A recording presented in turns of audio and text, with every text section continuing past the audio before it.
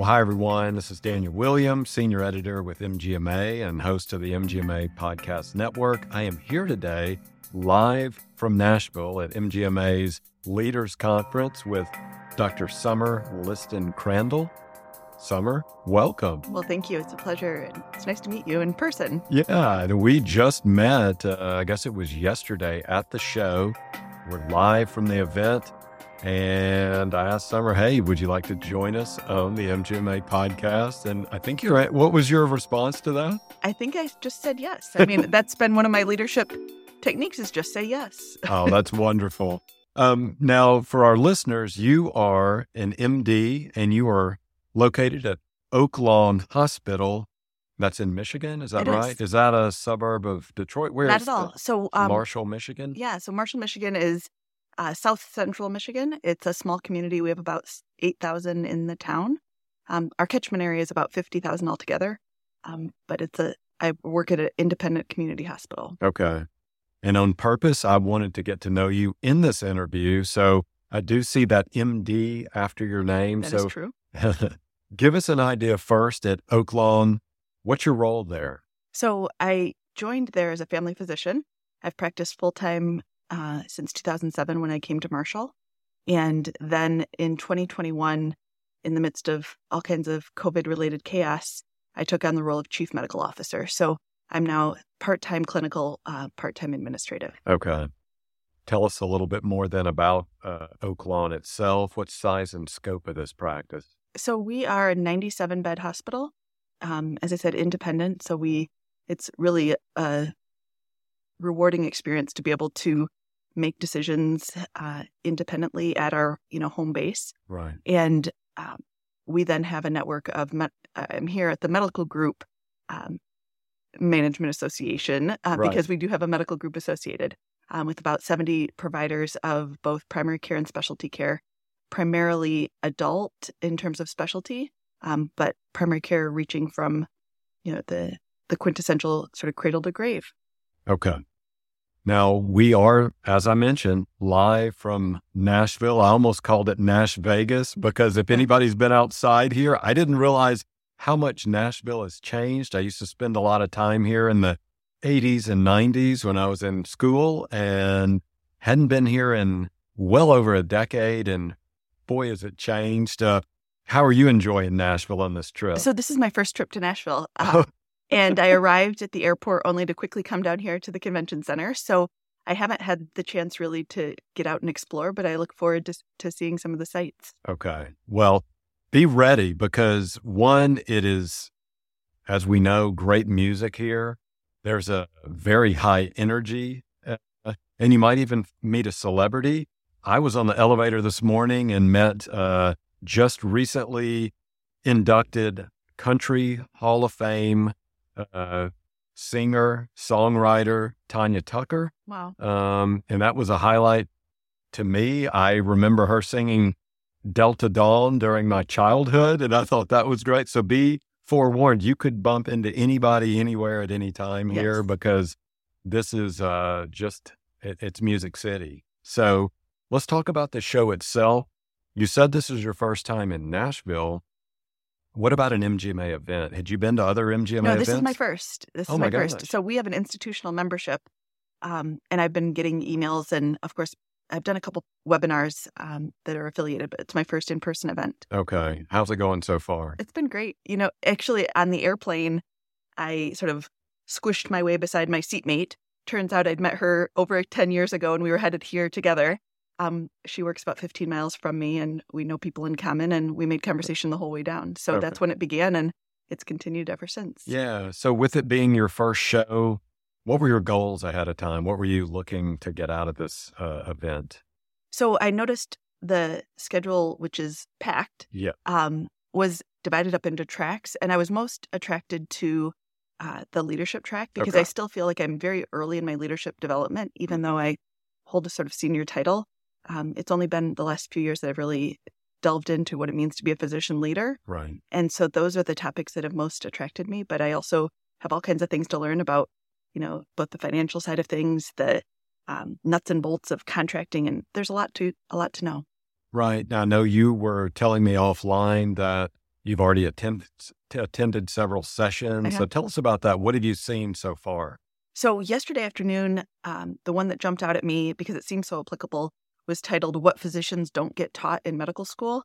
And it was led by a group from Johns Hopkins, which, of course, they had sort of an academic feel, but it was encompassing all kinds of topics about especially productivity, contracting, just the financial matters that go into medical care that really we are not taught in medical training, and the role of administrators in helping people understand their contracts and helping just move things in a way that everyone feels better prepared to work together, because there doesn't have to be that combat between providers and administration. Okay. I know that was a pretty intense workshop. It was, if I recall, 3 hours. It was 3 hours. What did you get out of it? What was a major takeaway that you'll take back to your practice? I think just really being alert to where the gaps are and trying to be open and transparent and discuss rather than sort of top down insist upon the way things, because docs have a lot to offer too, and they can explain where they're thinking and why that may not apply to them or how it could look differently. So just that give and take between providers and administration, I think, is really what I took. Yeah. Now, you said that you're still early in that journey of being a physician leader. Yes. Are you diving into any of those leadership books or any other kind of workshops outside of MGMA? What are you doing to kind of carve out your leadership style? So the most impactful thing I'm doing is I'm enrolled in an MBA program. Okay. And it's a physician MBA out of Kelly School of Business in Indianapolis. And it's been really good. I'm in my second year now. And so I'm developing with other physician executives. What did they not teach you in med school that you wish you knew now that you're, having to learn now as a physician leader? Yeah. So in that session, because I did attend, I really think that it's even a work RVU. When I was hired, it was unfamiliar. I mean, I was hired just hoping for a pay that exceeded my residency pay and doing the work that I wanted to do. But the notion of how I'm going to be measured by my administrators and how that impacted my pay as well as sort of my overall performance wasn't clear. Okay. So what else are you looking to pick up while you're here this week? Yeah. So I looked ahead at this afternoon, and I really had a hard time picking from some of the topics that are running concurrently. But I think I'm going to attend one titled "Developing a Culture of Transparency to Foster Provider Engagement," because that has been one of my key goals in my role as CMO and as the lead of our medical group. Was provider engagement was at a low point, and so I really wanted to grow that in my time. Okay. You mentioned the term transparency. What does that mean to you now that you're a physician leader? You're not just that doctor meeting patients, but you're also guiding teams, leading teams. So what does transparency mean to you? It means communicating clearly. And I'm not a secret keeper, so that's a tough role to play. But telling all of what I can tell at any point in a communication, and then sometimes just saying, I can't share that. But we have heard you and we're working on it. So even if I can't speak to, the underpinnings of what's going on, just letting people know that we have their interest in mind and we will share as we're able to. Yeah. So before we sign off, one of the things that we do here at the Leaders Conference each year, not only do we have a lot of great sessions, we also tie in themes to whatever the city is. So there's going to be a big event on Tuesday night that's going to be a lot of fun. But also on the name badges, you can get ribbons that you identify with. I want to read 2 of yours. The first one is respect everyone. You chose that. We had many, many ribbons to choose from. You chose respect everyone. What does that mean to you?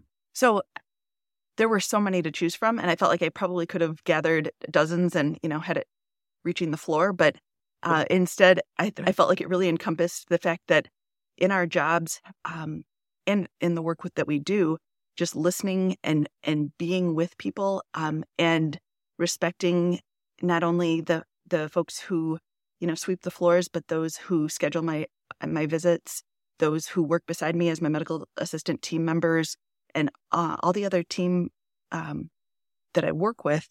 And then respecting the patients, because our patients bring so much to the table and want to be heard.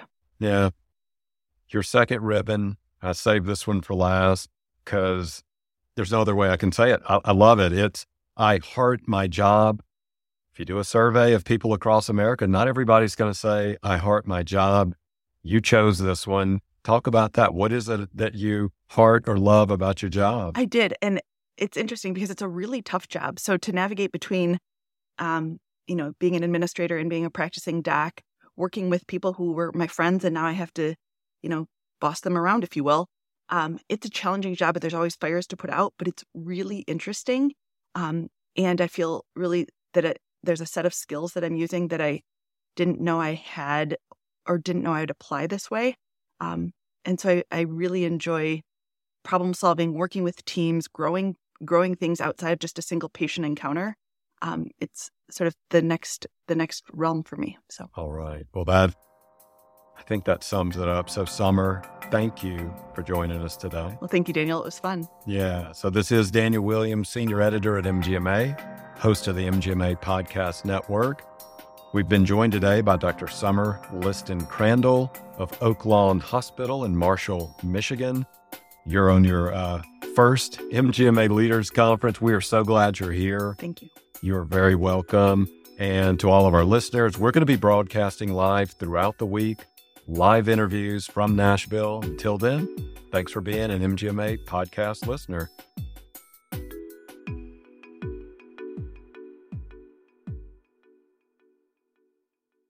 If you like the work we're doing, please consider becoming an MGMA member. Learn more at mgma.com/membership.